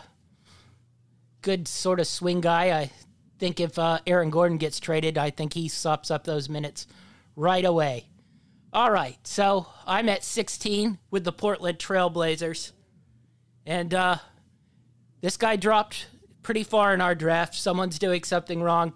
I'm going to take Patrick Williams and hope I get some defensive swing guy for the Portland Trailblazers here. Oh, he's still there, huh? Yep, he's still there. This is what happens when you don't chart the draft picks. Yep, this is exactly it. I'm not ready. This is how I knew my tenure as a GM was going to be short. It's possible I just got the steal of the draft for the Portland Trailblazers. I actually wanted him for the Spurs, but for some reason I thought he was gone. No. All right. You're up next. Minnesota Timberwolves, your second pick of the draft here. Oh, man. Okay. Let's see. We need we already picked up a guard early on. Maybe someone to compliment him. I definitely was not ready for this. I don't know who's gone and who's not. But how about you want me to give you the best available? Oh no, that's fine. How about Jay we go Billis style as I break it down? Let's see. Let's anchor up a little bit the middle a little bit.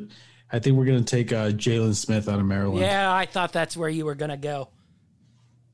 Yeah, I guess we'll go small than big. I'd rather go big and small, but we'll go small and big for. All right, Jalen Smith got the pick and pop guy. Him and Karl Anthony Towns running some high wing stuff. Could be interesting, and we'll see if that actually occurs. I think that's probably right around the area Jalen Smith would actually go. So I'm up next, Dallas Mavericks. And I'm going to go with Tyrese Halliburton. Get another sort of guard to help Luka Doncic handle those kind of duties. His shot's a little awkward, but it goes in, and can sort of play off the ball, on the ball, just sort of like that. And if he can defend it all in the next level, I think that'd be a good fit for the Mavericks. So Tyrese Halliburton for the Dallas Mavericks at 18. You're up next, the Brooklyn Nets. You got to add something to this star-laden roster. Where are you going? Okay, well, let's see. Well, they've got some solid pieces that we've yet to see play. But just, let's see, you can cut me off if for some weird reason I've already picked someone that's been drafted. Just keep in mind that you are the commissioner here also, as well as GM. Do I take your draft pick if you... No, I get to keep my draft pick, but you just penalize me and send me the bill in the mail. All right. Where are you going here? I believe for this pick, we are going with Onyeka Okong. I can't find him on my list, but I'm assuming since he's not highlighted, you are correct. Is he not highlighted? The center out of USC? Yes, he got taken. Oh no! Maybe 4 picks before. I drafted him to the Phoenix Suns. Oh no! Okay, that's not good. Let's see. I still want to go with the big guy. Is Isaiah Stewart still available? Isaiah Stewart is still available. Okay, we're going with Isaiah Stewart then. This feels like a fantasy draft for some reason. I'm not keeping any notes on who's going where, and then I'm looking for the player for half an hour. No, you got him, Isaiah Stewart, right there. Okay. So, all right. I'm next up at number 20, Miami Heat. And I'm going to go for another sort of reach here since my roster's pretty complete. And I think going into this culture would be good for him. I'm going with R.J. Hampton. We'll see if the Heat can mold him into the type of player he wants. I don't know if that kind of culture will be right for him or he will be right for that kind of culture. But if he's ever going to be a player, it would be with the Miami Heat getting something out of him. So I'm going with R.J. Hampton at number 20 for the Miami Heat. Oh, it's not bad. Let's see. We're at number 21 with the 76ers. Yes, we are. Can you get somebody to help this team out? Let's see. As I was sending my scouts here and there,